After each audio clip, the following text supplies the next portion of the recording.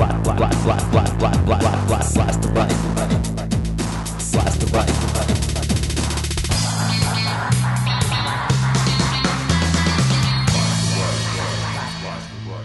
Greetings, this is podcast number 56 of Blast the Right. I'm Jack Clark from TheRationalRadical.com, www.TheRationalRadical.com. Today we're going to zoom out to a worldwide perspective on economic justice. Let's get right into it. I recently read a story about how global trade talks collapsed without any agreement to make things fairer for the poor nations of the world, which was the ostensible reason for the meeting. That led me to think I've never really done a podcast about global class warfare, the international dimension of the right-wing war against the poor. Some of you may have heard talk of the World Bank, the IMF, structural adjustment programs, World Trade Conferences, and the like, and not had a handle on what these things were or how they were relevant to progressive activism. This podcast will give you at least a basic idea. The Third World poor suffer a quadruple whammy, a four-pronged attack on their livelihoods and very lives themselves. One of these prongs we've already touched on in previous podcasts: the sweetheart contracts between corrupt Third World governments and foreign multinationals that allow Third World natural resource wealth to be plundered. The other three elements of the right-wing attack are unfair conditions of international trade, the making of dubious loans to corrupt Third World governments, and the imposition of misery and death-inducing conditions upon Third World nations as a prerequisite to further assistance. My sources are articles, editorials, and letters to the editor in the New York Times, articles published on commondreams.org from Public Citizens Global Trade Watch, Focus on the Global South, and 50 Years is Enough, the website of the United Nations Development Program, articles published in The Guardian, a United Kingdom paper, the Brookings Institution, an interview published in New Internationalist magazine, Encarta, the online encyclopedia, and the website of the JFK School of Government at Harvard. Here's one thing that's critical to remember throughout this podcast. When I speak of the Third World poor, I'm not talking about people whose poverty requires them to drive a 10-year-old car or who can't afford a big screen TV. I'm talking about people who are malnourished, without proper medical care, or even any medical care at all, often without potable water. Their children die because they don't have enough money to buy adequate food supplies or pay for necessary medical care. So the poverty we're discussing here is life and death level. Oh yes, one other thing. Our last podcast was more a fun thing, with us listening to clip after clip of delusional right-wingers. This week, we'll be dealing mostly with my presenting to you facts and figures. A bit drier, but critically important. And just think, with these new understandings you'll have after listening to this podcast, you'll be able to recognize even a deeper dimension to the right-wingers' delusions whenever you hear them speak. So first, sweetheart deals. This is the most straightforward way the Western world rips off the Third World. Multinationals take ownership of resource extraction operations, pay an obscenely low royalty rate to the local government, and avoid paying to the local government even the pitifully small amount of taxes that are due on their profits. The lack of adequate income from royalties and taxes means, of course, that the people of that nation are shortchanged in all the types of government services they are entitled to. This situation occurs, of course, only when the Third World government is ruling in the interests of the multinationals and the elite slice of the local population that collaborates with them. When the Third World government is ruling in the interests of the majority of its citizens, well then, things are different. Such can be illustrated by what Hugo Chavez is doing in Venezuela and Evo Morales is doing in Bolivia. In Venezuela, the government is requiring that a majority stake be owned by the government in its oil operations. It is raising the royalty rates and collecting back taxes owed. This will raise tens of billions of additional dollars. That money rightly belongs to hungry, poorly housed, sick without medical care Venezuelans. In Bolivia, similarly, contracts with multinationals are being renegotiated, with the government acquiring a majority stake and royalty rates being raised.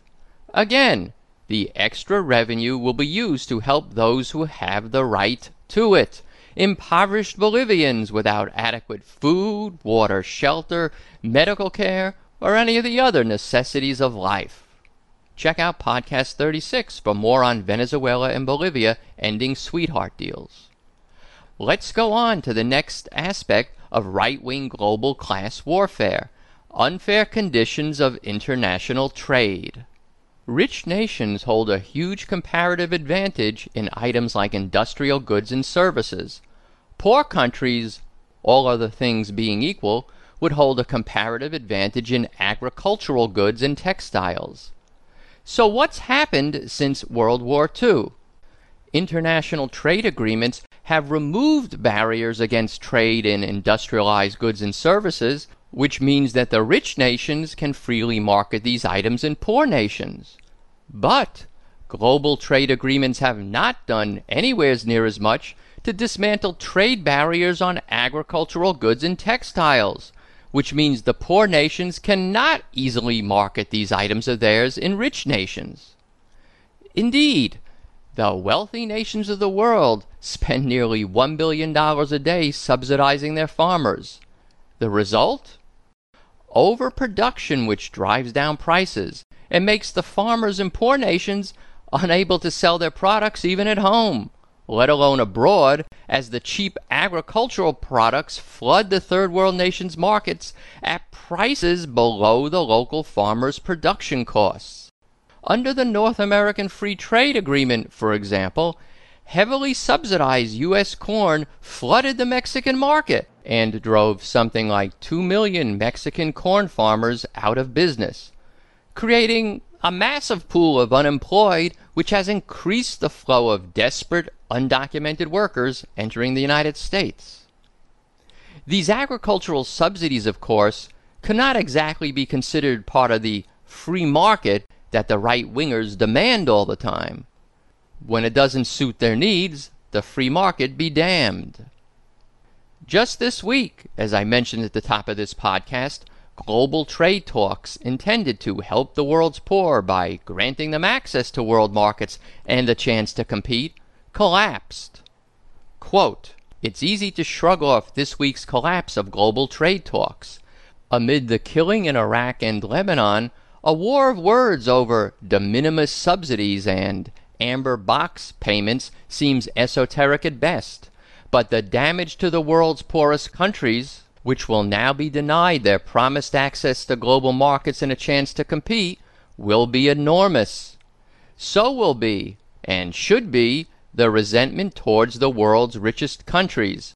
Much of that blame ought to be directed at Europe and the United States, which again decided that the political clout of their farm lobbies outweighed their leaders' repeated promises to do more to end global poverty.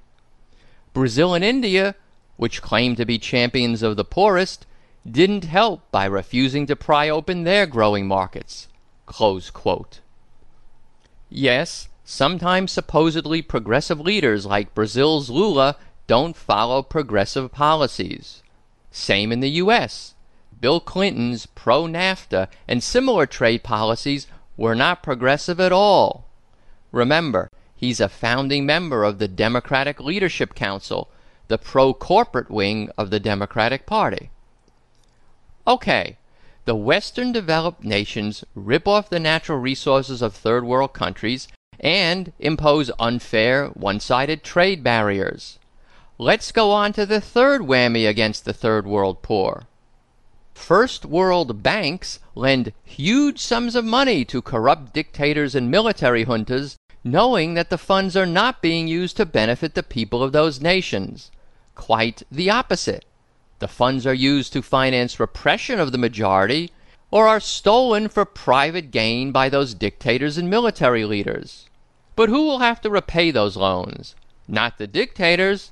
The citizens of those countries, the majority of whom are poor, will have to repay these loans, the principal and interest, through their taxes. Many countries are forced to spend far more on repaying the loans than on health care and education and other needs of their people. These debts are, quote, so burdensome that poor nations are left with few resources to care for the health and well-being of their citizens. Unable to pay them off, these countries struggle to merely pay the service on the loans, committing themselves to a downward spiral of mounting debt. Close quote. Global loan sharking. Here are some examples. South Africa. During the 1980s, the apartheid regime received loans from private banks, which helped finance the military and police apparatus which kept the black majority in subjugation. Nicaragua. Anastasio Somoza was a favorite U.S. dictator and stole, depending on which source you trust, somewhere between $100 and $500 million. The Congo, formerly Zaire. That nation racked up $12 billion in debt, while the dictator Mobutu Sese Seko diverted up to $4 billion of that to his personal accounts. Note that the CIA and Mobutu collaborated back in 1961 to murder one of his rivals for power. And of course the Philippines. Dictator Ferdinand Marcos, another great U.S. ally, put his country $28 billion in debt to foreign creditors, while himself stealing $10 billion of that. This is like racketeering. It's like if a bank kept making huge loans to a corporation when it knew that the CEO was stealing the money, not using it for the benefit of the shareholders. Would anyone seriously argue that the corporation should be required to repay such a loan to such a bank? There actually is a concept in law called odious debt. What that means is, quote, in most countries, individuals do not have to repay money that others fraudulently borrow in their name. Similarly, a corporation is not liable for contracts that the chief executive officer enters without the authority to bind the firm. But international law does not exempt citizens of a dictatorship from repaying a debt incurred by a dictator for personal and nefarious purposes. Close quote. The odious debt argument has been successfully invoked by the United States at the end of the Spanish-American War in 1898 to repudiate Cuba's debt, and by the Soviet Union in 1921 to repudiate the Tsarist debt. It's been invoked over the last decade or so in the international campaign to cancel the Third World debt, which is supported by such diverse figures as Bono and the late Pope John Paul II. As Pope John Paul II wrote, in distinctly non-right-wing fashion, quote, the principle that debts must be paid is certainly just. However, it is not right to demand or expect payment when the effect would be the imposition of political choices leading to hunger and despair for entire peoples. It cannot be expected that the debts which have been contracted should be paid at the price of unbearable sacrifices. In such cases, it is necessary to find, as in fact is partly happening, ways to lighten, defer, or even cancel the debt, compatible with the fundamental right of peoples to subsistence and progress. Close quote. Let's take a short break. The best stuff is coming up when we return. We'll work for food, we'll die for oil, we'll kill for power, and to us the spoils. The billionaires get to pay less tax, the working poor get to fall through the cracks. So let 'em eat jelly beans, let 'em eat cake, let 'em eat whatever it takes. They can join the Air Force or join the Corps if they can't make it here anymore.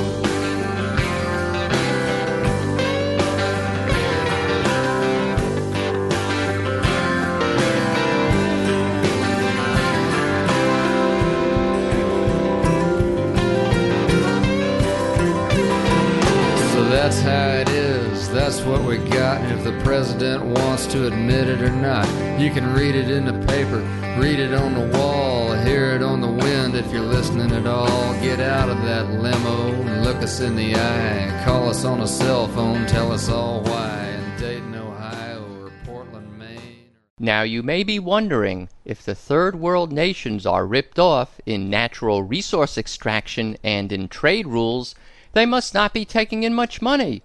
So how on earth can they repay these huge loans? Enter the World Bank and the International Monetary Fund, the IMF. The World Bank and IMF were set up at the Bretton Woods Conference in 1944 to manage international trade and finance. Their roles have evolved since then. They are controlled by the U.S. and our junior partners in crime. In simplest terms, the World Bank makes loans for development projects, which are supposedly designed to reduce poverty, but which often, surprise, surprise, have the opposite effect. The IMF makes loans to pay back the prior loans. These institutions work in tandem, so these two functions are sometimes blurred. What's important here is that in order to get these loans, the IMF and World Bank impose economic policy programs on the subject nations. The theory behind these policy programs is called neoliberalism, but there's nothing liberal about this doctrine. It's pure right-wing, kill the poor, enrich the rich economics.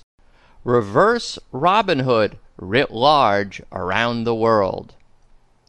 These neoliberal programs are commonly known as structural adjustment programs, or SAPs.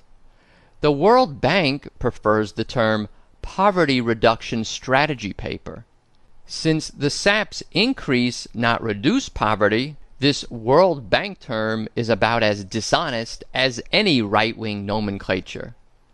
Clear Skies Initiative, anyone? As I always say, whatever a right-winger says, the opposite is true. Essentially, SAPs require deregulation and the end of any governmental role in assuring the public welfare. What are some of the elements of a SAP? Cut subsidies for basic goods. Many citizens of third world countries depend on these reduced price goods for survival. Too bad. Cut social spending. For example, health care will become unavailable, so some poor people will die. No big deal. Shrink government. Less monitoring of labor and environmental laws and massive unemployment among former governmental workers will result. Privatization.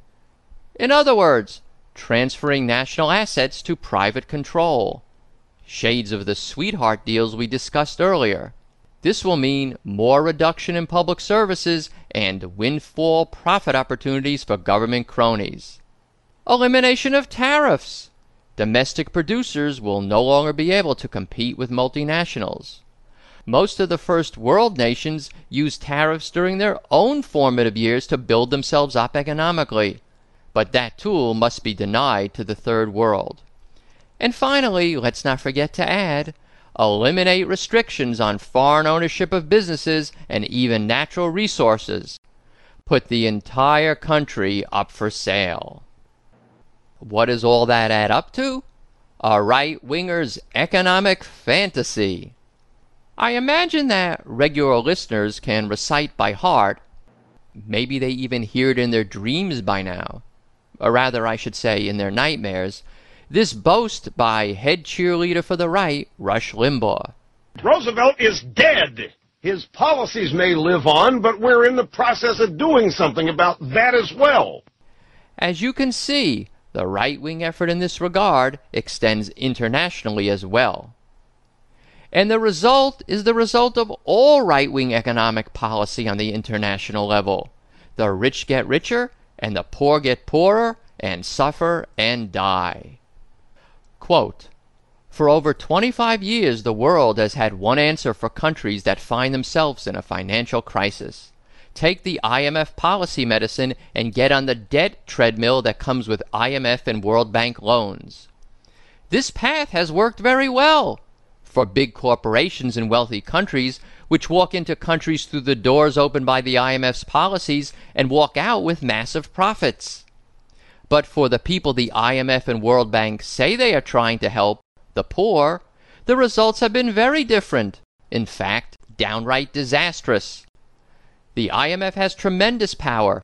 It can tell all other creditors to cut a country off if its orders are disobeyed. So it is no surprise that governments comply with its demands.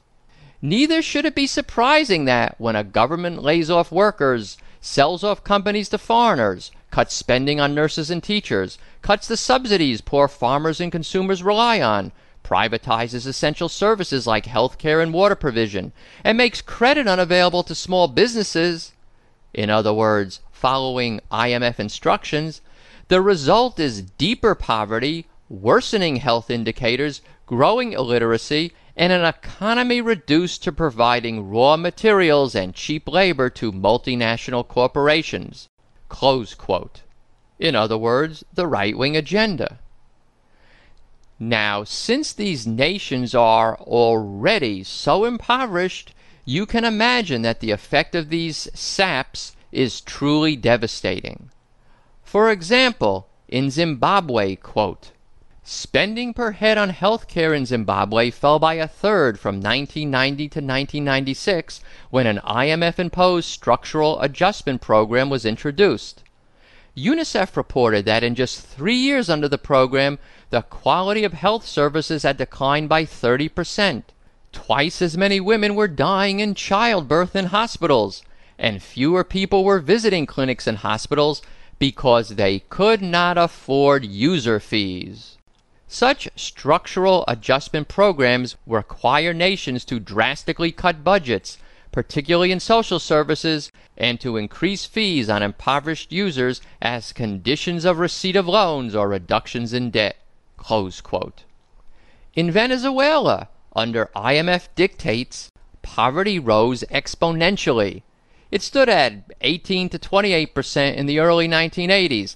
It jumped to 65 or even 85% right before Hugo Chavez was elected on an anti-IMF economic platform. No wonder he won the election. The vast majority of the population had been impoverished under the IMF policies adopted by the traditional Venezuelan political parties. Going from individual nations to broader statistics, the World Bank IMF regimen can also clearly be seen to have been a disaster. Speaking of the World Trade Organization, whose policies mirror the SAPs imposed by the IMF and World Bank, two experts recently wrote, quote, instead of promised gains, economic conditions for the majority have deteriorated. The number and percentage of people living on less than $1 a day in sub-Saharan Africa and the Middle East have increased, while the percentage living on less than $2 a day has increased in these regions, as well as in Latin America and the Caribbean. Growth and the rate of poverty reduction have slowed in most parts of the world since implementation of the WTO's policy package, a model imposed a decade earlier on many developing countries by the International Monetary Fund and World Bank.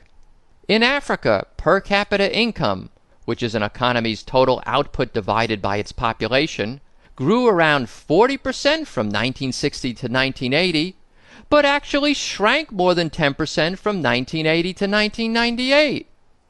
In Latin America, from 1960 to 1980, average per capita income grew by 82%. That's over 4% per year per person. However, during the era in which governments in the region began implementing policies of corporate globalization from 1980 to 2000, income per person grew only 9% in total, less than 0.5% per person per year. Close quote.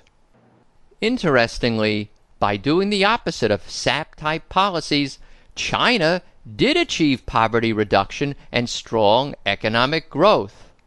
Quote, the economic policies that China employed to obtain its dramatic growth and poverty reduction are a veritable smorgasbord of WTO violations.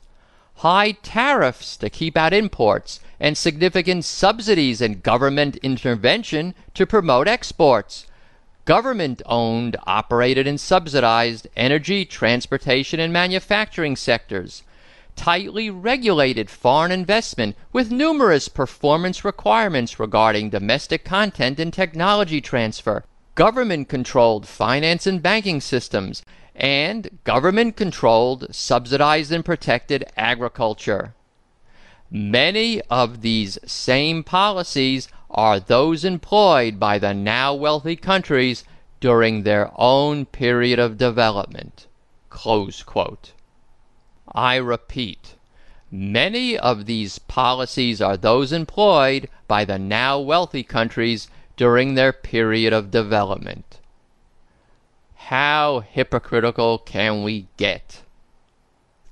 All this pillage of the Third World, dating back to colonial times, means that today a mere 25% of the world's population receives 75% of the income, and the richest 20% of the world's people monopolize 86% of global wealth. In other words, 80% of humanity must try to survive on a mere 14% of the world's wealth. To look at it in perhaps more comprehensible terms, dividing up $10 among 10 people in the same proportions as global wealth would produce 2 people with $4.30 each and 8 people with 18 cents each. As if matters weren't bad enough, the situation is getting worse and worse. The income gap between the richest 10% of people in the world and the poorest 10% increased by nearly 39% from 1970 to 1997. Just how the right wing likes it. Now again, I remind you, as I did at the beginning, third world poverty means people, especially children, suffer and die. In the United States, our economy is so big that even those at the bottom usually have the necessities of life. But not so in the third world. The pie is small there. Small slices of it, let alone the crumbs that are the usual fare of the poor, do not sustain life. Unfortunately, right-wingers act like the Earth's resources are the subject of some frivolous global game of Monopoly, where the rules allow you to amass and keep as much wealth as possible, and when the losers get wiped out, the only consequences are they get up and leave the table. No, it's most definitely not a game of Monopoly. It's a matter of life and death. The rules of the game of Monopoly are not the rules the use of the Earth's resources should be subject to. Back in 2001, when I first began presenting my views online, I wrote the following. It could have been written in 1951, or 1901, or 1851, or any year you want to go back through to the beginning of time. Here's what I wrote. Do you recall the definition of colonialism we all learned in grade school? A system designed to extract wealth from the colony and transfer it to the mother country. 3 bottom-line questions. 1. Aren't the major G8 powers essentially the same countries which ran the world during the period of 19th and 20th century colonialism? 2. Can we assume that there has been no major evolution in human ethics since then which would now inhibit the economically powerful from exploiting the weak? And 3. Hasn't the income and wealth inequality between the Western powers and the former colonies been steadily increasing since the end of the formal colonial era? I believe the answer to all 3 questions is yes. Despite all the talk of free trade and helping the poor, it is the extraction and transfer of wealth which remains as both goal and result. As the Who sang in their kick-ass song, "Won't Get Fooled Again," meet the new boss, same as the old boss. Indeed. Well, that's what I wrote back then. The rich make rules to make themselves richer, not poorer. Way back 2 centuries ago, Thomas Jefferson understood the purpose of all international relations. Quote, "We believe no more in Bonaparte's fighting merely for the liberties of the seas than in Great Britain's fighting for the liberties of mankind. The object is the same, to draw to themselves the power, the wealth, and the resources of other nations." Close quote. As a last resource, I want to read you some of an interview with Joseph Stiglitz conducted by New Internationalist magazine. Stiglitz was the World Bank's chief economist from 1997 to 2000. In 2001, he won the Nobel Prize for Economics. So just don't take Jack Clark's word on all you've just heard. Listen to a guy with credentials even a crazed right-winger couldn't deny. Interviewer: "You have said that you have been forced to the conclusion that the IMF works in the interest of Western capital. This seems a remarkable view for a former chief economist of the World Bank." Stiglitz: "I watched carefully what the IMF had done, the mistakes that it had made in crisis countries in East Asia, Latin America, Africa, and the economies in transition. The mistakes were sufficiently frequent that they clearly weren't just an accident. As an academic, you look for patterns. Their objective in going into a country was not, for example, to keep employment as high as possible or to minimize poverty. Their interests were to make sure the creditors got paid. That took precedence over what would be good for the country." Occasionally, I almost got them to say that explicitly. For instance, senior people would say, "We can't have bankruptcies or standstills. That would be an abrogation of the sanctity of the debt contract." And I'd say, "Well, what about the social contract?" Interviewer: "You've gone as far to talk about the free market fundamentalism of the IMF." Stiglitz: "One of the reasons why I was so sensitive to some of these controversies is that I had previously chaired President Clinton's Council of Economic Advisors. Free market economists on the right in the United States were saying, 'We want to privatize Social Security.' We looked at the numbers and saw that the transaction costs in a public Social Security program are much lower than in a private one. And the private sector doesn't provide insurance against inflation. It doesn't protect people against the volatility of the stock market. There are strong arguments for having at least a core public Social Security program. I go to the World Bank and find our sister institution, the IMF, is pushing countries the world over to privatize their Social Security systems. Going from a public system to a private one is very difficult, and there are enormous budget constraints. The IMF ignored those, and that was one of the main problems in Argentina and Bolivia." Close quote.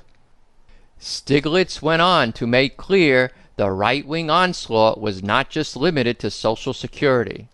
Quote, "What I saw happening when I started dealing with the IMF was the same battles that I had fought inside the Clinton administration against the Republicans. It was intellectually dishonest, and many of the things that they pushed had no research basis to them at all. For instance, capital market liberalization was the source of the instability in East Asia. I said before the meeting in Hong Kong, where they forced that through, shouldn't you have evidence to show this is good for economic growth? Okay, it's good for Wall Street, but your mandate is not making profits for Wall Street. It should be to increase global stability and promote growth in developing countries. Where is the evidence? None. Their hospital is one where people get sicker. We saw in East Asia, Latin America, Russia, and Africa how they made things worse. Unequivocally. If they had fully followed the IMF advice, the patient would have been much sicker. In East Asia, the country that did not take IMF advice, Malaysia, had the shortest and shallowest downturn and the least legacy of debt. The country that was best in managing the IMF in some way, Korea, recovered the fastest.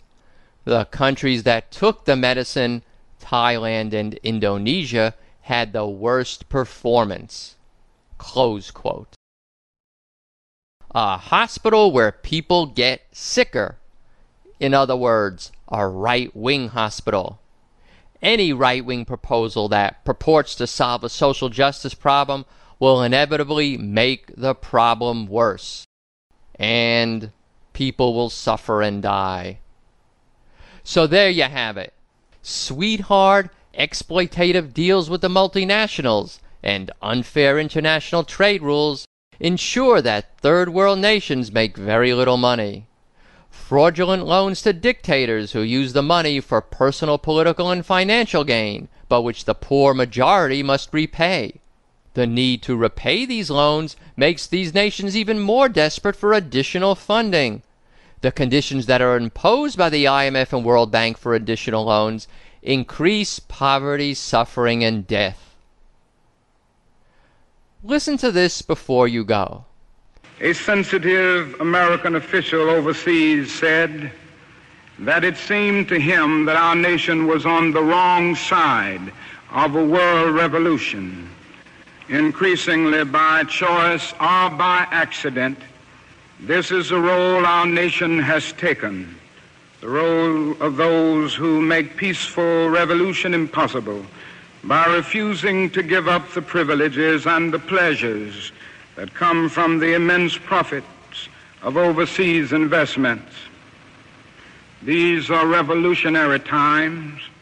All over the globe, men are revolting against old systems of exploitation and oppression. And out of the wounds of a frail world, new systems of justice and equality are being born. The shirtless and barefoot people of the land are rising up as never before. The people who sat in darkness have seen a great light. We in the West must support these revolutions.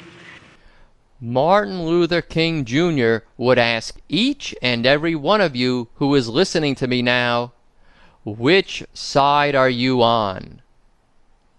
You almost don't even have to ask your friendly local right-wingers which side they're on. We already know the answer to that. Well, that'll about wrap it up for today. If you liked what you heard, please tell a friend about Blast the Right and vote for Blast the Right on podcastalley.com. There's a one-click link to do each of those on the podcast homepage. The podcast homepage can be reached by typing in Blast the Right in Google. We're the first result. About that Podcast Alley voting, I'm happy to say we just cracked the 2,000 barrier in subscribers. I'm happy about that. On the other hand, it seems to me I'm only getting about 150 votes every month, less than 1 out of 10 subscribers. We can do better than that. A special shout out to all you Red Dragon 365 listeners. Come on over to the podcast homepage, subscribe for free, and you can download and listen to any episode of the podcast anytime you want. Music credits. The bumper music was We Can't Make It Here by James McMurtry. We'll end the podcast with a bit of No Justice, No Peace by Wacchiavelli. Links to all the music I play on the podcast can be found on my music resources page. Links to all the statistics and quotations I use can be found on my data resources page. Both of them are linked to off the main podcast homepage. Special thanks to Tom Hartman for the Rush Limbaugh audio clip. I love getting all your comments. It amazes me they just keep getting better and better and better. Send them to rational@adelphia.net. You can also call in and leave a comment for me to play on Blast the Right.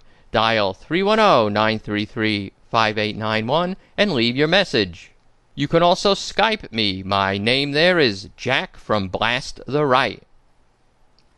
So, until next time, I'll sign off and say I love you all, including all you right-wing misguided souls. What matters, hell